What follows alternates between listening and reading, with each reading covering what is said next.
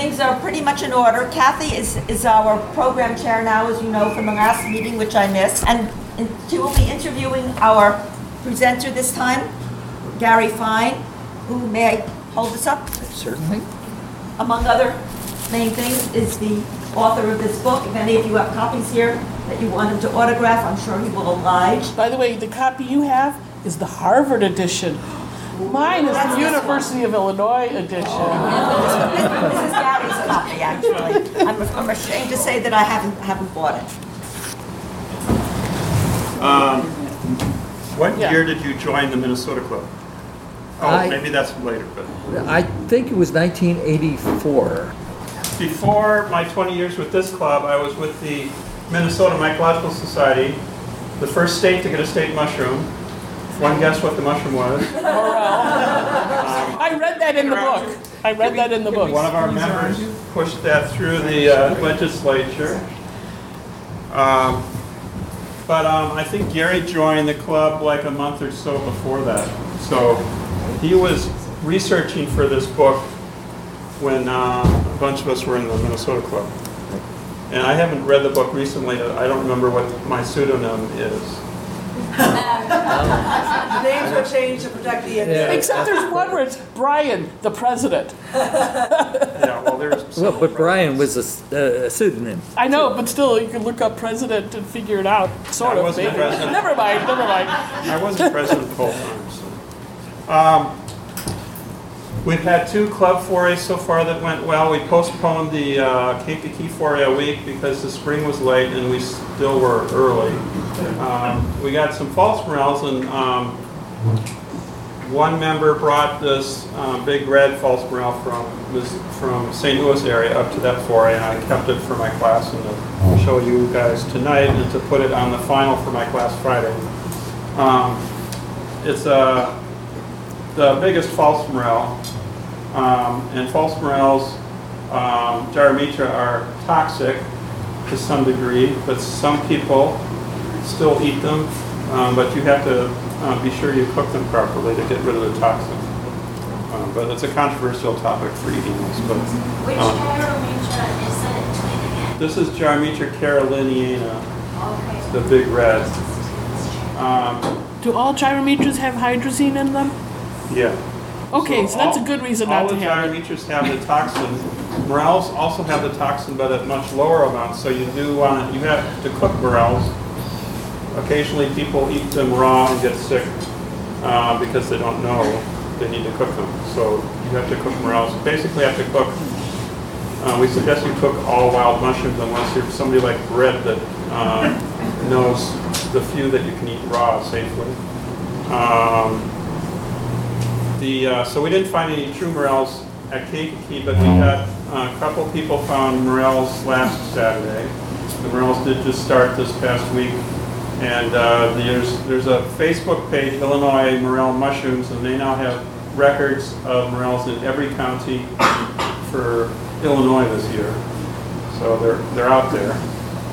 We have the regular yellow morel and the half-free morel on Saturday.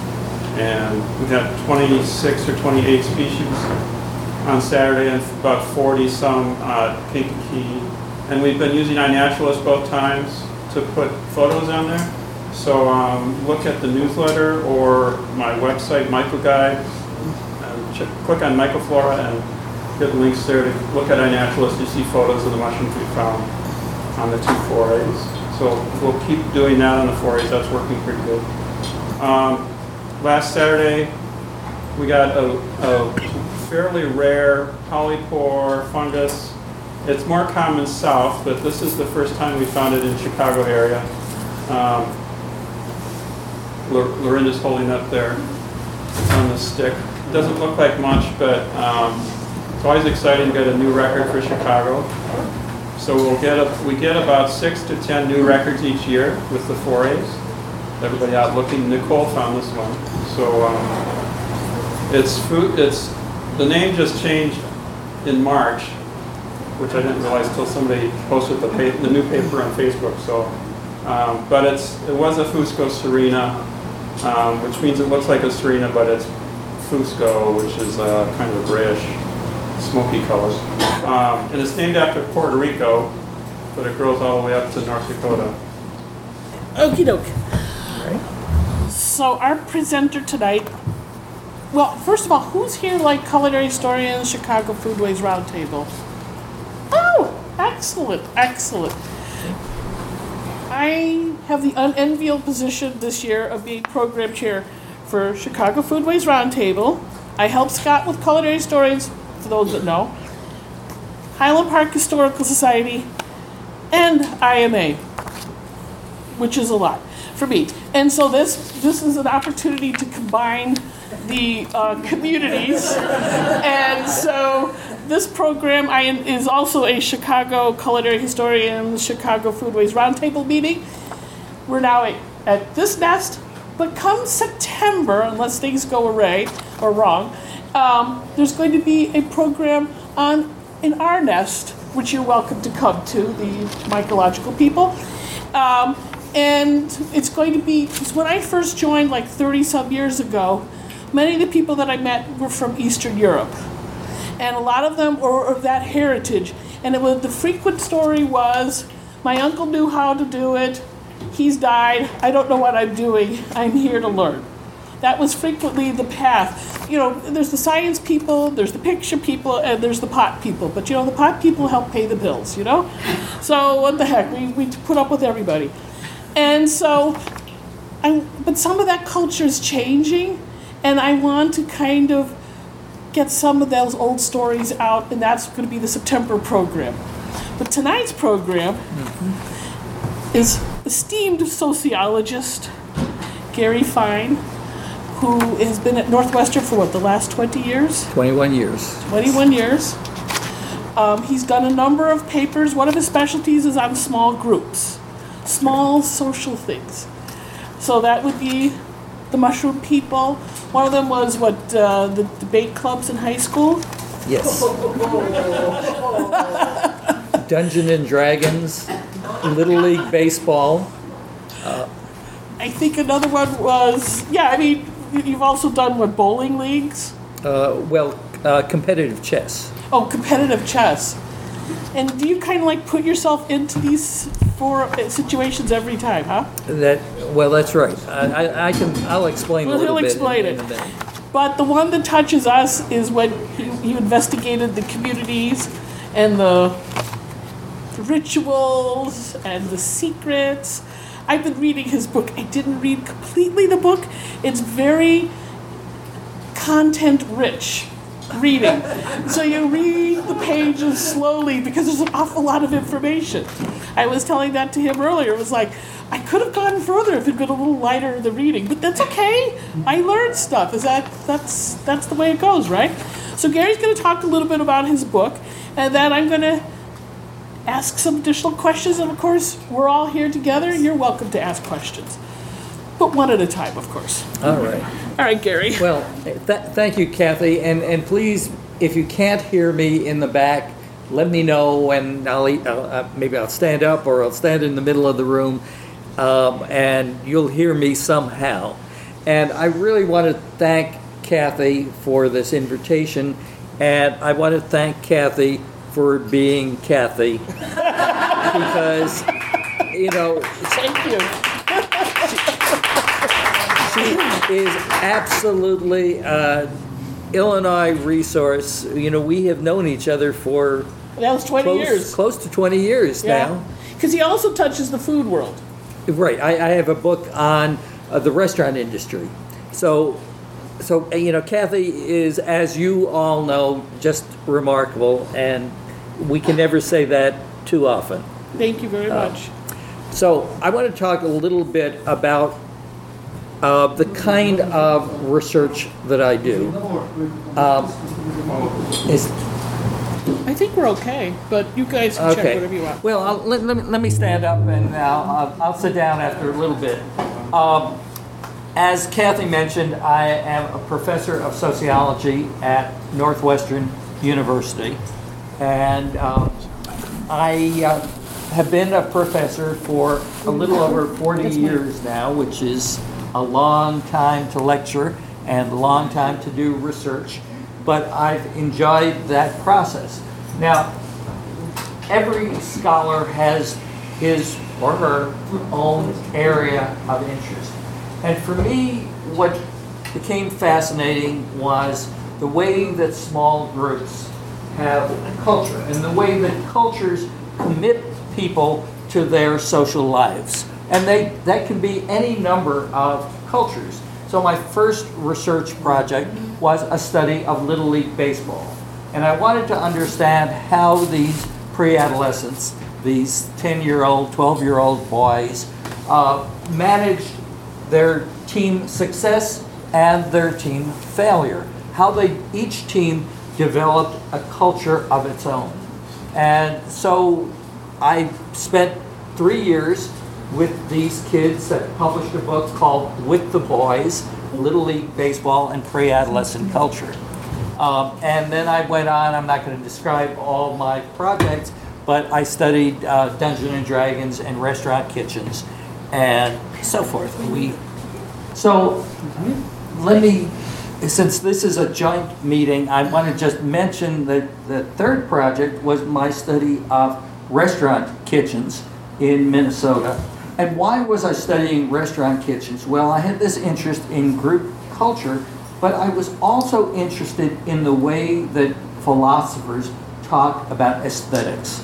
And when I do a project, I am always looking for a place where people naturally talk about the topic that I'm interested in. So at that point, this was the early 1980s, I was reading a lot of philosophy about aesthetic theory. I won't go into all of that because it's, if you're not a philosopher, it can be kind of dry. But I said, I want to find a place in which people talk about the boundaries of aesthetics. And restaurant kitchens was that place, and that's where my book, Kitchens, came from. So I was doing that research, and one day this pretty upscale restaurant in the Twin Cities got in several box loads of morel mushrooms. And they were using it in some dishes. Now is a good time to go to restaurants if you'd like morels and mushroom dishes. And I said to myself in the early, mid-80s, gee, I really don't know anything about mushrooms, but I am the first thing I said was, where can I find them? Right? You all know that. And, I talk in my book about this disease that people get called morelitis. So for those of you who don't know the joke, it's, someone asks you where you pick these morels and suddenly you go deaf. Right? So that's morelitis. After I was done with this research on restaurants, I became interested in how philosophers talk about the natural environment, talk about environmental ethics. And I asked myself, where can I find a setting, a group, in which people routinely talk about the environment and the boundaries of their activities in the environment? And remembering those morels and wanting to know where they came from and all, I decided that I would join the Minnesota Mycological Society, where I got to meet Pat and a number of other people who were very important in my life. And what was interesting, one reason that I chose that site, other than being interested in finding these edibles, was that in terms of the environmentalists, in terms of naturalists, mushroomers are a little bit odd. Right? I mean, you know that. You know that you're odd in many different ways. Actually, every group that I've studied considers themselves to be really odd, whether it's Little League Baseball or restaurant cooks or mushroomers. They all believe that they have shared madness. But for the mushroomers in particular, what was interesting was that they violated the basic rules, well, rules of being in nature.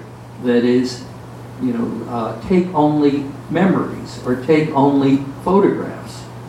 That what we do, and I still pick mushrooms, is, we go out in the wild with our knives or pulling things from the ground. We probably shouldn't be doing that quite.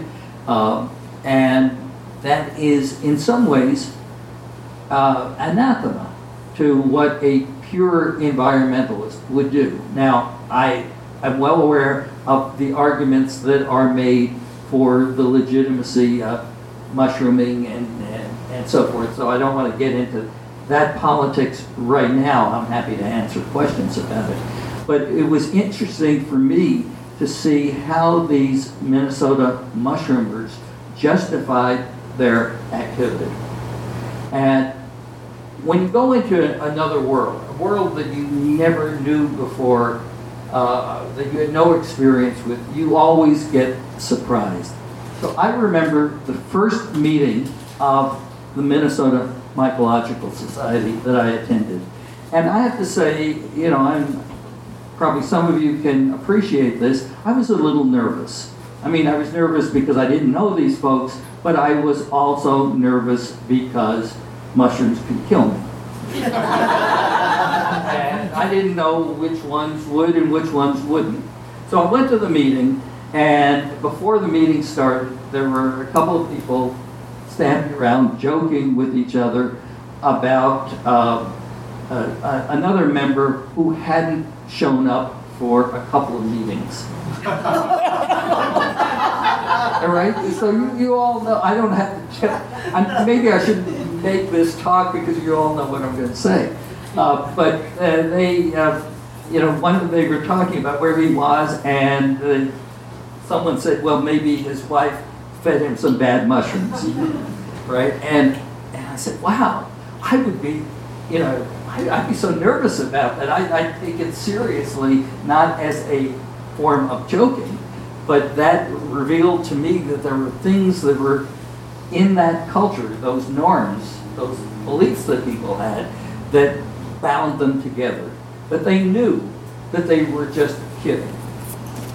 And to me, as a sociologist, that was very striking, that there was a group culture that was very powerful. So I think it was 4 years that I was actively studying the Minnesota Mycological Society, and it was a very happy, revealing 4 years for me.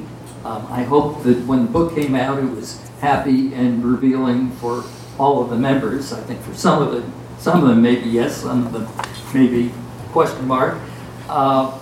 And what I was trying to do in the book is to make an argument that nature is fundamentally cultural.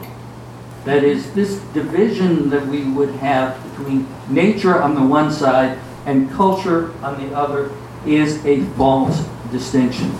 And so in this book, there are 6 major chapters, and the chapters are divided into 3 sets of 2. The first 2 chapters deals with the way that mushrooms themselves are cultural. That is, we, at least back in the 1980s, would speak about some mushrooms using the female pronoun and other mushrooms using the male pronoun. We would, so that the white mushrooms and the smaller mushrooms we'd say, people in the club would say she, and the boletes would be he mushrooms. And that some mushrooms were considered beautiful, and some mushrooms were considered ugly. Some were, little brown mushrooms, LBMs. And so there was a lot of transformation of these natural items into cultural phenomena. So that was the first part of the book. The second part was to make the argument that mushroomers, when they don't go into the woods as isolated individuals. You may go alone, but you come back not only with mushrooms, but with stories. And you tell those stories to those other people who care about your activity. And so it is very social in that sense, and it is social in the sense that very often we have forays together, and we get as much pleasure from the forays as from eating the mushrooms. And another part of this is the joking about mushrooms. Pat, I perhaps remember at the Minnesota Club, there were the, let's call them the conservative mushroomers and liberal mushroomers. Not in political terms, but, so I remember on one occasion, someone used their knife, their mushroom knife, to cut an amanita from the ground, and even though they wiped it, someone else, one of the more conservative pickers, said, "Now you can't use that knife again because it might have these spores on it." And so there was a real difference. There were some people in the club who would try almost anything. And they would say, okay, a little diarrhea is worth the experience. And there were others who would say, no, if I put an amanita in a bag with another mushroom, then I'd never eat the other mushroom, even if I washed it. And then there were jokes that were told about both groups. Each group joked about the other. That they were crazy for their particular beliefs. And then the last two chapters were focused on the institutions. The fifth chapter about the Minnesota Club as an institution which gathered people together with common interests in the way that leisure organizations are formed. And then the sixth chapter is about the relationship of the amateur collectors and the mycologists, the scientists, and the way in which the amateurs gave the professional mycologists a lot of status, even though in the realm of big science, mycology is not rated as highly as high energy physics, for example. But if you're a professor of mycology at University of Illinois, and you come up here, everyone gathers around you, more so than they would for a sociologist, say, and say, "Oh, you're a special person. You matter to us." And so that basically provides you with the structure of the book. I'm still a mushroomer. I go to North Carolina, Western North Carolina, every summer, and I get a chance to pick chicken of the woods and chanterelles a lot, but I'm not going to tell you where other than Western I go during the summer. In fact, that was one of the things you brought up in your book, is that in this culture, secrecy is not a deal breaker. Everybody understands that. Once you are part of this world, this mushrooming world, you understand what the norms are, what the rules are for sharing information. And if you really like someone and you want to involve them, one of the greatest gifts you can give them is one of your mushroom spots. I mean, it is a kind of a material gift, and we've all had that experience. Probably most people have had that experience in which, when someone wants to get you involved in the activity, they will tell you, not their best morale spot, but maybe their third or fourth best. That as part of building a community. And if you push too hard, I have an example in the book of this new member, elderly member, who was really pushing other members very hard. Where did you find that morale? Where did you find that? And people were saying, well, it was out there. It was out west of this suburb, or, not giving him very much information, he didn't understand what the rules of sharing information and secrecy were. What happened? Did it blow up? No, it didn't. I mean, at a certain point, you are not fully accepted, and, you're not getting a lot of pleasure from that activity, and so you disappear. And we did have a member here years ago, Norm Rolnicki, probably I'm one of the few that remembers him, sorry. But he was like our Pied Piper of morels, and he would find a lot of them. And when you would ask him, where did you get the morels? He had a swift answer. He would pull out a little picture, and it was the edge of a forest. That was the answer. But he did give me a few ideas of, I happen to live in Highland Park. We have ravines. And he said, I would look at those ravines, especially if they have a western exposure, they get a little more sun. He says, I would look at the railroad embankments. And we used to publish, maybe now that we're doing this project of scanning all of our old newsletters. In some of our old newsletters, there was a period of time where every year we would put the long anecdotal list of where you could find morels. Mm-hmm. It didn't tell you exactly where, but what were the conditions. Right. And in fact, in your book, you talked about people who said they could smell the mushrooms. Yes, that's right.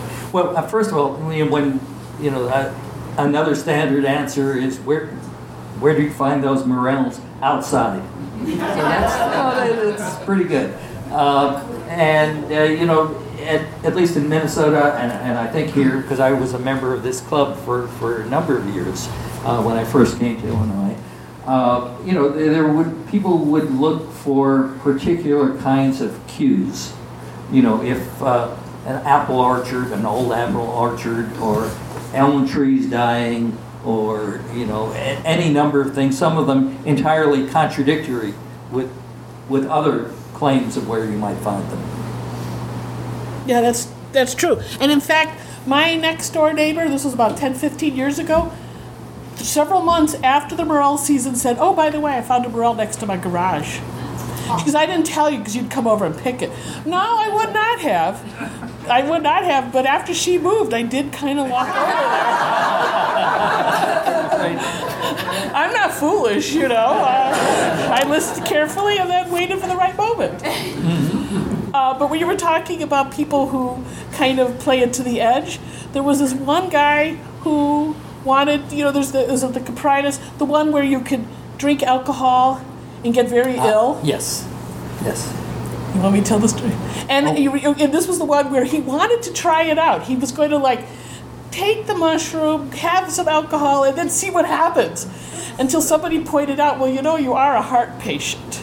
And a racing heart might not be a good idea for you. Right. And each of us has to make the decision as to, we want to have experiences. And, you're here, I'm here because you love mushrooms, you love the idea of picking them and maybe photographing them, and for many people, eating them. And, some people will stick to the foolproof 4, and other people will try and have a list as long as possible. There was, I mentioned in the book, a mushroomer in, I think, Los Angeles, who, made it a point to try and taste as many mushrooms, even poisonous mushrooms, as he could. He wouldn't necessarily swallow them, but he would have the taste of them. And, even a small amount. And, some people thought that he was absolutely crazy. Yeah. And other people thought that, that he was doing what a scientist does.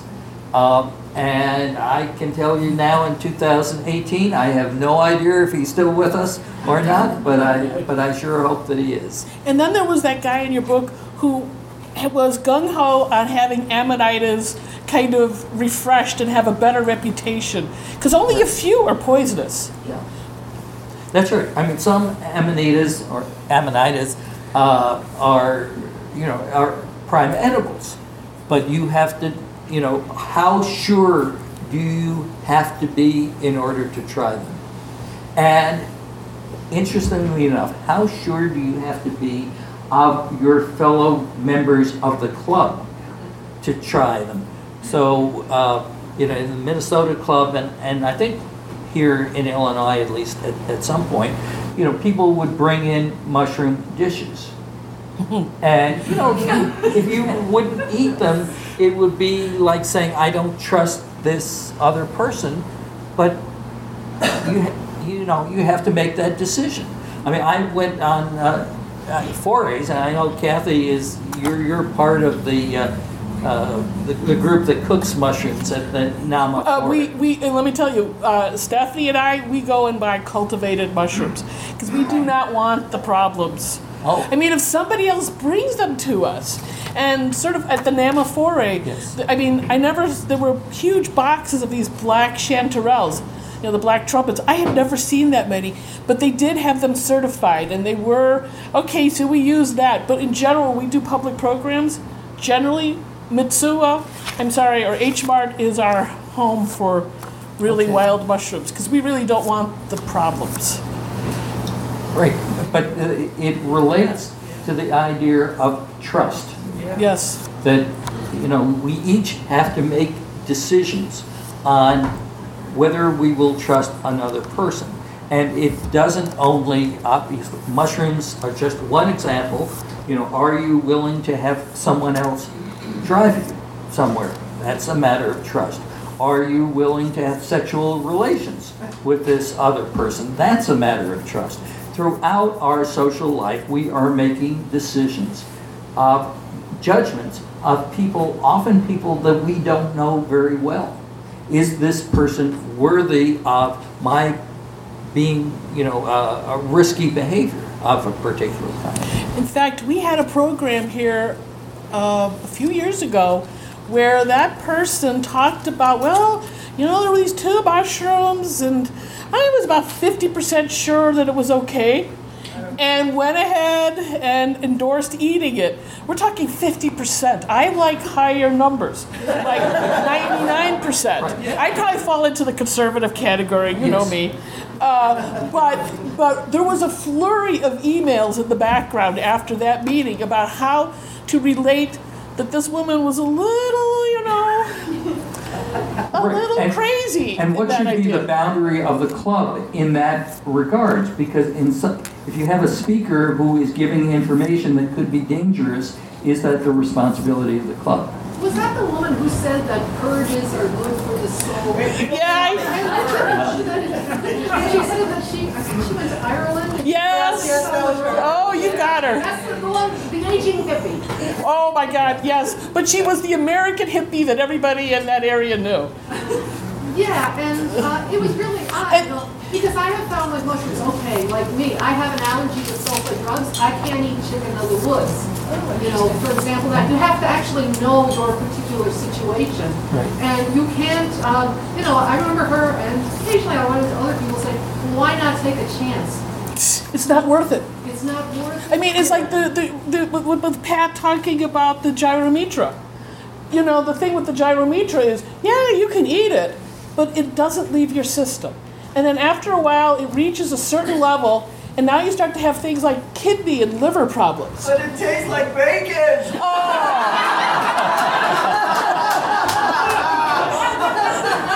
So it's worth the risk to you.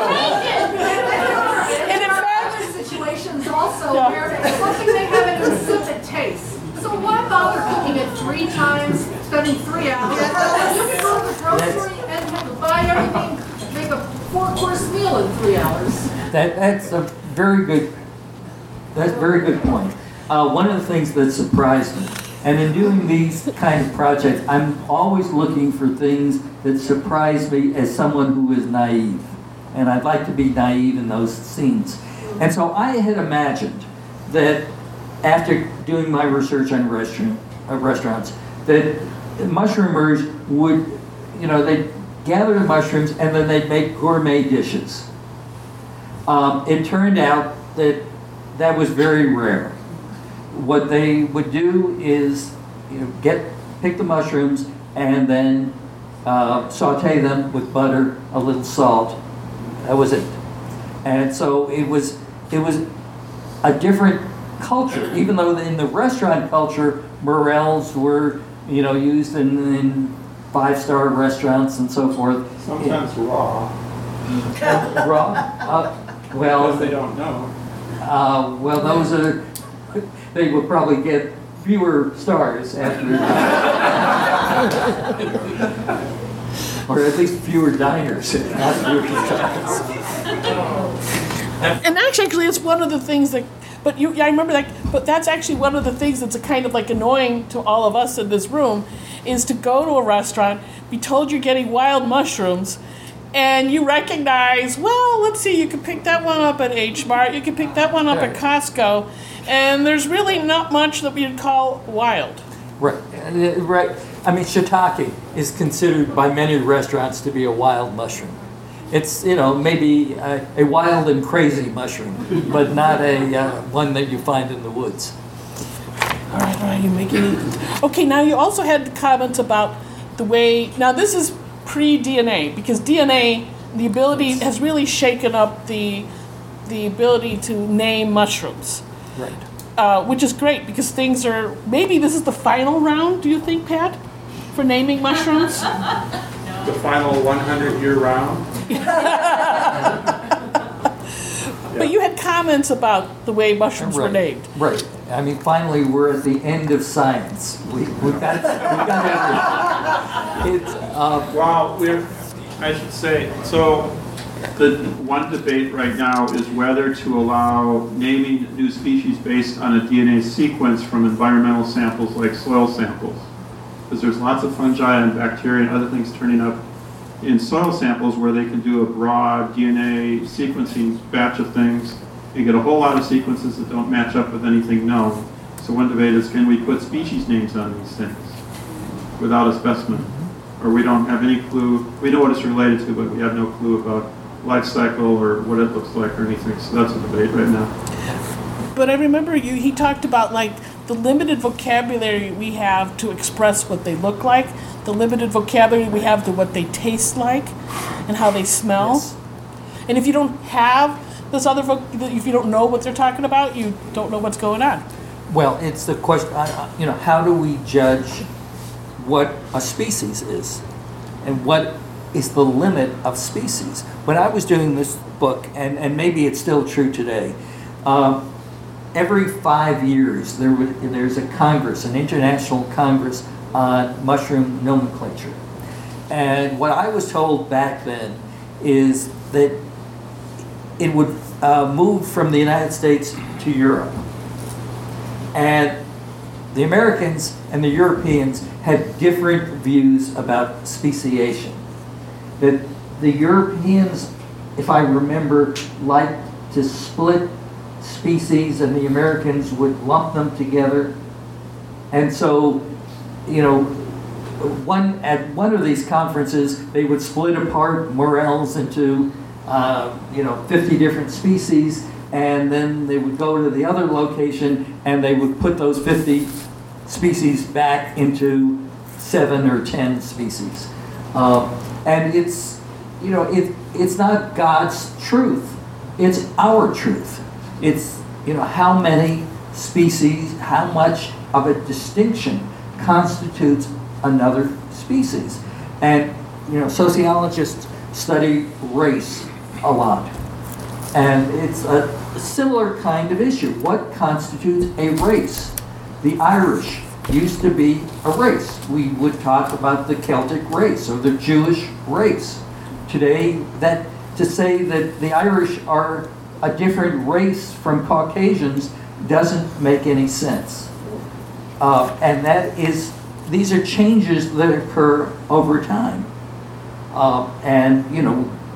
Where do you draw the line between ethnicity, which is cultural, and race, which is at least supposedly biological? But of course, those of you who've done 23andMe or Ancestry.com, know that you get back something that says, oh, you're 26% Honduran and 14% Croatian and 3% Australian and so forth. Well, what does that mean? And what does it mean in terms of making these supposedly scientific decisions as to what constitutes a species? And do we use electron microscopes? Do we use visual cues? Do we use whether the mushrooms can be Mate. Mate. can mate? Yes, I'm thinking what the mycological term would be. Maybe it's mate. And those are decisions that scientists argue about, and that they have impact in some regards for you in terms of the relationship of the common names and the scientific names. So I remember, gosh, what Dentinum used to be Hidden. hidden. Hidden. Or is hidden the current name, or is it the? Hidden is the current name now, but it's Okay. switched. Oh, so suddenly, goodbye. Is it Dentinum? That species is now gone. Doesn't exist. Genus is gone. Or the genus. But you also talked about the common names, which actually you said the mushroomers tend to use the Latin names, but people outside of the mushroom world tend to use the common names. Do you remember what I'm getting at? Right. Well, and different species, we make different choices about. So we'd talk about agaricus, and then we wouldn't talk about the field mushrooms or what would be another example? Russula. Right. Yeah, I don't- Well, russulas or bammers, where you throw it against the tree, and that was an example I used for the way in which some mushroomers, at least on some occasions, are do things that pure environmentalists would roll their eyes at, if not worse. Now they're jars. They're called jars in California. Oh, Just another Russula. Oh yes, all right. yes. That phrase was in this book, just not with the shortcut. Mm-hmm. Now there was this, if you don't mind, I'm gonna. There was somebody from I think the Minnesota Club who wrote something in the influenced by Karl Marx style, talking Oh, about. right. It probably was Lee Mugley, I bet. Do you want to read this, or shall I read? You go. Well, okay. Okay, or I can read You know if what? you Get like. it because it's your. All right. Which? It's where the pink Oh. thingy is. Okay, so this was one of our buddies. One of the pillars of our Minnesota club who passed away. Yes, if it was in fact Lee, I'm not sure, but it was one of the folks there. It says Karl Marx wrote, "The plains of Hindustan are strewn with the bleached bones of the weavers of Bengal. And so it is with our poor, downtrodden Russulas. Just listen to how so-called, quote, mushroom lovers malign this proletariat genus. Casting their broken bodies aside, we mutter phrases like garbage mushrooms with disgust. It almost sounds like untouchable or outcast." Going back to Bengal. "Are not russulas truly abundant even in drier months when the petty bourgeois genera are safely underground? Are they not toiling in mycorrhizal labors while capitalist genera such as honeycaps and sulfur shells sponge off our forests? And are they not more colorful than the aristocratic Morchellas of spring? Yes, yes, and yes. Perhaps their inscrutability, their resistance to macroscopic identification are what give rise to such unprovoked antagonism." Rustlers of the world, unite! Rustlers of the world unite, absolutely. There's And- even. Go So, ahead.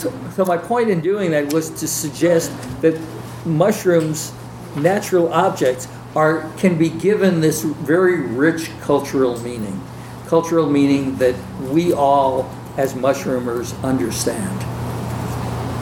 Did sir, question, yes. Well, I wondered, and it may be that your focus on mushroomers was fairly limited to culinary and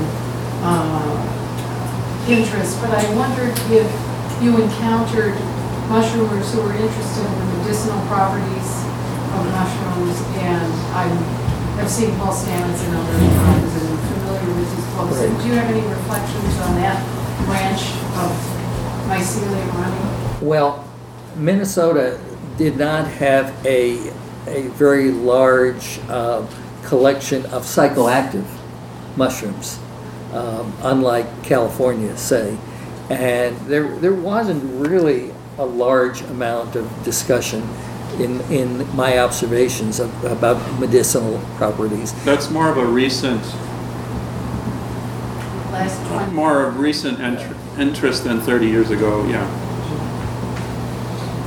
Right. So, yeah, I'm certainly, you could do this study and look at those mushroomers who are very interested in psychoactive mushrooms.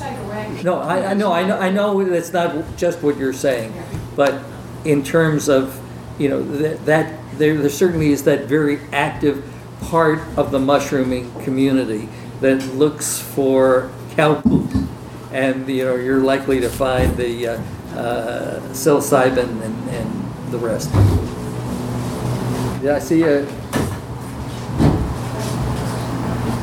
I was going to ask where that boat was from. Well, I have a footnote, so we could. Where in terms of what publication or? Yeah. Was that something? Oh, I can find it. Here, I'll Yes, find why it where I don't put you- it. Yeah. Was that something put in the newsletter, or where did that? Well, we'll find it in a minute. Okay. I wouldn't be surprised if it was in the newsletter, and we probably have the actual name. It may be Pat Laycock. Oh, okay, so there, and then you have the footnotes, so he's Okay. got like about 20 pages of footnotes. Okay, so this is 47.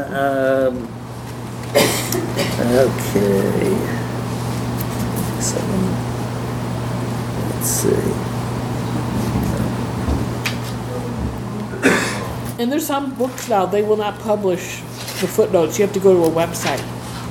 When Gary was in our club in Minnesota, he was a bit of a suspicious character. He would follow us around with this little notebook, one eye writing notes and one eye on us, and listening to every word, and we had no clue what he was going to produce out of that. Right.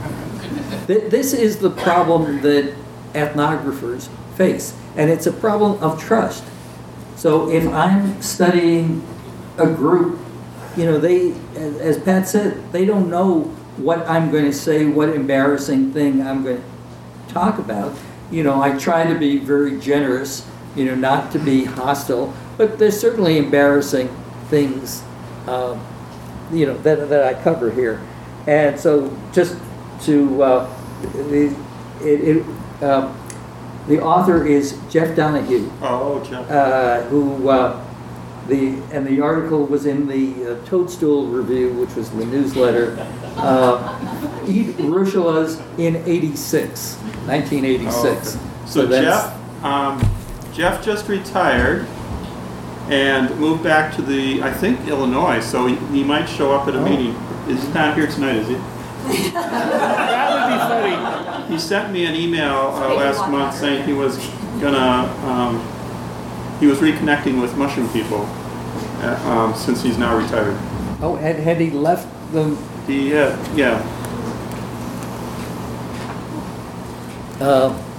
Let's say yes. What is the health of this subculture, this mushroom subculture? Did it was there a peak at a certain time, or are they still experiencing a peak? The interest, I imagine there's all sorts of pressures on the groups, both like environmental pressures, as well as my research was 30 years ago. So I'm not sure the size of the activity. Kathy, do you? Or? I mean, this group has grown. I mean, we used to be roughly like about 100 members, and we're what, several hundred now? 200. 200? Well over 200. Yeah. Okay. And it's So we and have to check when I the when I rules. first walked into this culture, as you want to call it that, I was the youngest by far in the room, and I was like 25, 26 at the time, so the youngest, and everybody else was at least. They were, they were all people that could be my parents, and I still showed up. Because that's kind of intimidating, to hang out with your parents. I see them all the time. And I voluntarily show up for another one. Well, the Minnesota Club, at the time that I was studying them, there was this interesting demography, we would call it, of the club, that many of the younger members were male, Pat, myself, many others who were particularly active who came in through environmentalism in the early 80s, mid 80s. And then there were a group of older members, often women, often from Eastern European backgrounds. And I talk in here, this may be a little embarrassing, about some of the joking that went on between the older women, the younger men, the looking for phallus imputicus, and so it's all there, a very dirty book. No, I can't mention who it was, who it wasn't, but there.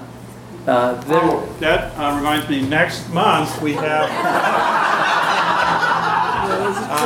might as well announce this now, next month we have Michael Quo coming up to talk about stinkhorns. All right. Save all your questions about those kind of mushrooms for next month. He'll be leading a foray. Yeah, He'll be leading a foray before. on the Sunday before, we'll have a foray. Yes. You have a case study for the Minnesota Club. In your research, did you look or make contact with other groups? Are there other sorts of inputs that Right. Well, I went to a number of the national and regional forays, and I got to meet a longtime member of this club, Liz Farwell. And so I'm not sure when she stopped being active in the club, Quite a but while ago. She's still around, but no. She lives out in the west area. Okay. Like, is it in Oregon or something like that? yes, our Illinois. She was Oregon. kind of like Lorinda, back there, Lorinda, because she was very actively engaged in the club. She was helping out at the Field Museum. She did our newsletter. When I first joined this organization, there was like $600 in the club kitty. And Liz Farwell had not submitted a bill for her newsletter for a number of years. And there was a worry that when she finally did, it would wipe out whatever money we had. She was very actively engaged. Yeah. And then she was ill and a number of things happened. Well, it's one thing that often happens in leisure activity, that people drift in and out of that activity. So, I was a member of this club for a number of years, 5 years maybe, and, at a certain point I drifted into, LTH maybe, or, the food group. And, we often tend to do that. We have a leisure career that for a period of time we're very active in one kind of activity, and then we move on to something else. Yep.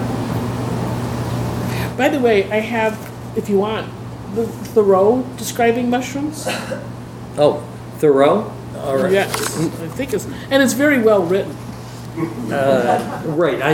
I can't claim this writing myself. Okay, Henry David Thoreau. As I was going up the hill, I was surprised to see rising above the June grass near a walnut a whitish object, like a stone with a white top, or a skunk erect, for it was black below. It was an enormous toadstool, or fungus, a sharply conical parasol in the form of a sugar loaf, slightly turned up at the edges, which were rent half an inch for every inch or two. It was so delicate and fragile that its whole cap trembled at the least touch. And as I could not lay it down without injuring it, I was obliged to carry it home all the way in my hand, erect, while I paddled my boat with one hand. It was a wonder how its soft cone ever broke through the earth. And there is something that's very nice about that quotation, because it captures a little bit of the magic of mushroom. That, you know, what I suspect all of us, many of us, have wondered about, how these delicate objects can break through the ground. You know, the ground seems very packed, and yet after a rain, a few days later, you will see mushrooms all over in their brightly colored array. And it really is, it reminds us of the beauty, the majesty, the religiosity of nature.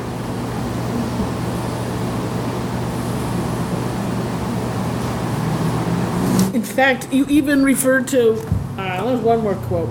I just saw stuff and it was like, that's kind of interesting.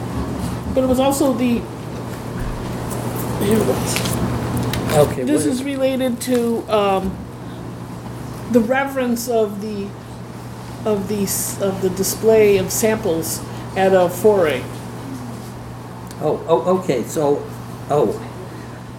dear, there's a lot of scientific names here, but I'm not sure where this quotation comes from. Okay. Do you want to? You want me? Let's give Pat a shot. That's his area. Yes, absolutely. The quote here, Yeah. Yeah. this one. Yeah. Yes, that's. This is referring to the sacred quality of nature, apparently. The mushrooms are placed on paper plates and brought before the presiding mycologists, who accept the offerings and perform the identification rites at tables that sometimes resemble altars and at other times checkout counters. The faithful line up and the chanting begins.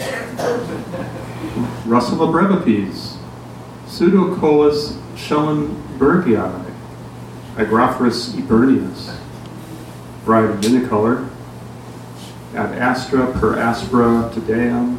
The laying on of names is an old and complex ritual uttered in Latin and administered by those who descend from an ancient apostolic tradition. And you are one of our people. And there is something about that relationship between the amateur and the professional that gives it power, that the professional has the power. I was going to say the power like God to name the creatures of the earth. So Descended from Adam. that's right. So it was my intention to take this corner of the world, this odd shard of activity, and to demonstrate that it truly has important social meanings, and that social meanings are embedded in the mushrooms, they're embedded in the clubs, and they're embedded in the social relations that we have with each other. And that was my goal in doing this. And in the process, I became the only sociologist of fungus around. So, And do you have many envious colleagues? well, when I was doing this research, I was in Minnesota. I was picking mushrooms, morels actually, and I had some colleagues over for dinner, for a little dinner party we had, and so we cooked them, and and it was some trepidation. As I was saying before, because I'm their colleague, and if they don't trust me, what does that say? And yet there are these mushrooms that they know that mushrooms can be fatal, and I will say most of our guests did at least try those mushrooms, and all of them survived.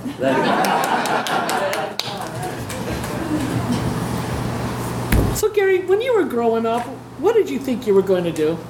What did I think I was going to do? Because I don't think this was what was at the list. My feeling. I actually, I'm one of these, I talk in the book about, toddler mycologists, kids who become fascinated with mushrooms. I wasn't a toddler mycologist, but I was a toddler sociologist, or I was maybe not a toddler, but I remember growing up in New York City, in Manhattan, and being really fascinated by the different types of people in the city and how they, we lived, as I say, in Manhattan, and, there were people all over, and I wondered where they were coming from, where they were going. This would have been probably when I was in 6th grade or junior high school, and that interest, that fascination, has never left me, and that's why I'm after I did the Morale Challenge, I did a study of high school debate, I did a study of art collectors, I studied government meteorologists. Right, yeah. Okay, I mean, they're just as crazy as you are. And, I could tell you stories about, Give us one good story. Do they know what they're doing? As much as I do, as much as you do. Oh. As much as... there are... forecasters are generally right, within 3 days. If they give you a 10-day forecast, I wouldn't bet anything on day 8 or but they're required to do that, and there are models for determining, and there's a joking culture. So at the Chicago office, the forecasters would often joke about being scientists, and they would, because most of them had BA degrees or only associate degrees. They're not PhDs, they're not MAs, or at least when I was doing the research. They are people who were, trained in college to do meteorology, and there are ways of doing it, and then they're pretty decent, trustworthy people. But on the other hand, they worry, they wanted to be seen as scientists. Can you be a, quote, scientist if you only have an associate's degree? So they would go home, they would go to one or another's home and perform experiments. Experiments that they called mad scientist experiments. So they would put things, one of the forecasters had a microwave oven, and so they would put things in the oven, like, metal, and, see whether they would explode, and that validated them, at least in a humorous way, as to being scientists. And so there was, as I say, a whole joking culture about doing that. And so I was studying meteorologists, and then, as I mentioned, I studied competitive chess for 5 years. And then I have a book coming out in August on art students who are getting their MFA degrees. And the question there is, why is it that young artists are not taught how to paint in graduate school? They're not taught how to draw either. Well, that's right, or sculpt. They're not taught technique. What are they taught? They're taught theory. They read French theory. They read Michel Foucault. They read, and they think about their identity. Art no longer speaks for itself. So if you ever heard that art speaks for itself, you're not in the art world. That you have to speak for your own intentions. And then most recently, and maybe this is an indication of how I am growing up, I have been studying senior citizen political activists here in Chicago. And so I am most people who do the kind of research that I do, the observational research, are young people. And it means we have a lot of studies of young people's social movements, but this is really the first study of a senior activist organization. So I keep on doing these projects, year after year. Until you go to the great sociology conference in the sky. Well, right, and hopefully they will have PCs there, and so I can, write, how you're able to survive the heat that is where I'm going to be going. Where you get the ice necessary for. You mentioned, I forgot what the reference was, something about naive people, study naive people. I was going to suggest Facebook, if you haven't been on there yet. Right, well, I try to be on there as infrequently as I can. It is a very interesting issue for sociologists in how social media differs from face-to-face interaction. What do we gain through the extended networks of Facebook or Twitter, and what do we lose by not having the full range of information that we get by sitting next to each other? As I mentioned, I studied Dungeons and Dragons in its early years in the 1970s, where people would sit around a table as opposed to sitting in a darkened room in their pajamas and on a computer. And so it's a different kind of social world, similar in some ways, but different in terms of the kind of relationships that can develop when you're face to face. But okay, so in this respect, because where I know Gary quite a bit from is from LTH Forum, which is a website on food and other food topics. No food topics. I'll just leave it at that. And so we've had a number of dinners together, and a lot of the people on that website have had dinners together.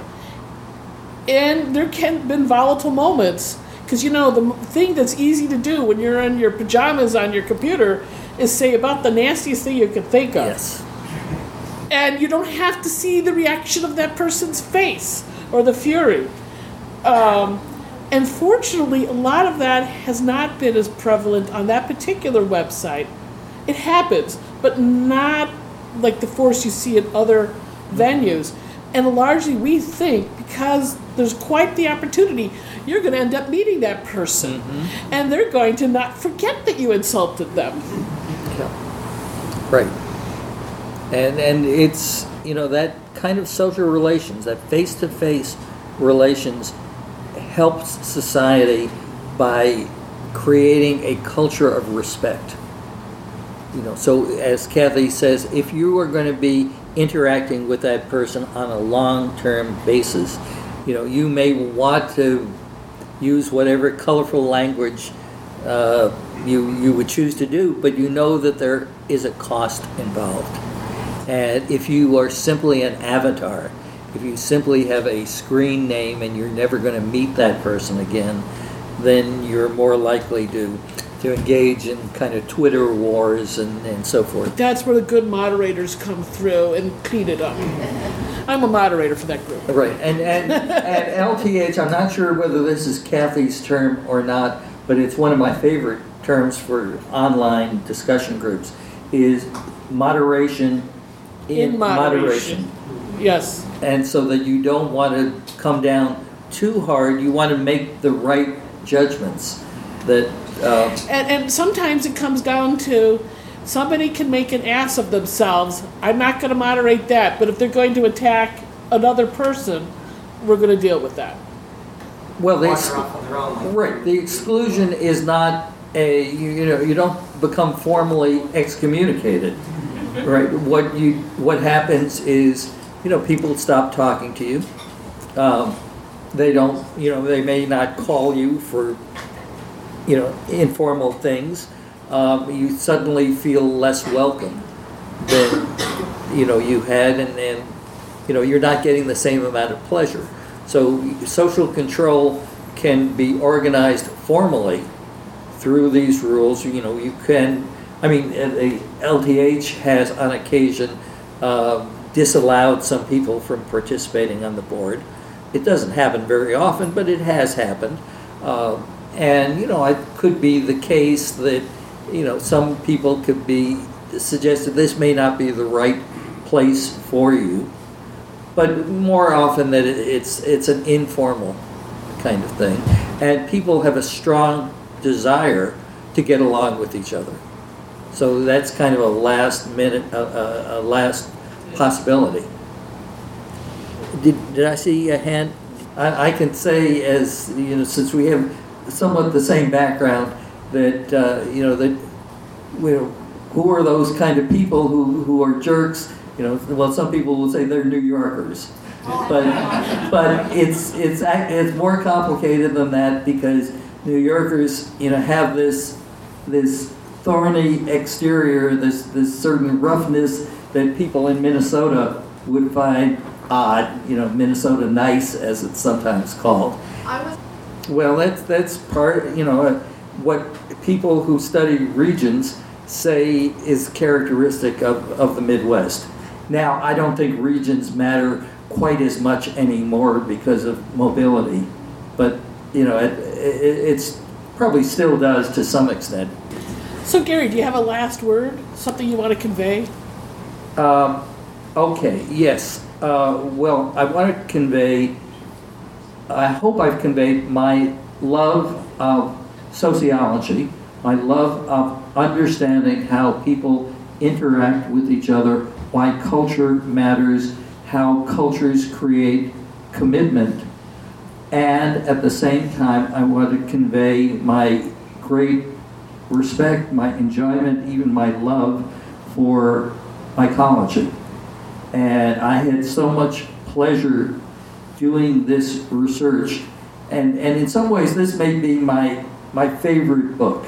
It's like asking which book is your favorite, which child is your favorite, but I had such a great time writing this and remembering all those days, those afternoons in the field, all the joking that was done. I talk in here about the prank that we played on. I now no longer remember what their actual names were, but two of the older women who were routinely the ones who would identify mushrooms, and two of the club members took a cletosopy, this big white meaty mushroom, and they had food coloring, purple food coloring, and they painted this mushroom purple. And they had one of if they brought it in, it would be a little suspicious. So they had, a new member bring it to the table, and these two wonderful women spent about a half an hour trying to figure out what this mushroom could be. It didn't quite fit any of the categories. Yeah, it looked like a cletosopy, but it was purple, so it couldn't be that. Or maybe it was a Cornarius. They're sometimes purple, but it wasn't that. And finally, one of the people, one of the pranksters, said, "Gee, that mushroom looks funny." And suddenly the clouds lifted they realized that they were the targets of this joke. And rather than being offended by it, it was a mark of how much fun the club was having at Forays. And the club decided to hold the foray at the same location, Camp Sally, for the next couple of years. And at the club meeting afterwards, they were showing slides of these two women trying to identify it, and saying, the club president saying it is really to their credit that they couldn't identify it, showing how serious they were. And one of the women said, you know, it really was fun. That is, she accepted being brought back into the community. Irma was one. Irma. Yes, Irma. And so it's, you know, these communities, whichever community we are a part of, is, I think, very important for our social satisfaction. And I think on that note that I will Thank you, close. Gary. This was a great evening.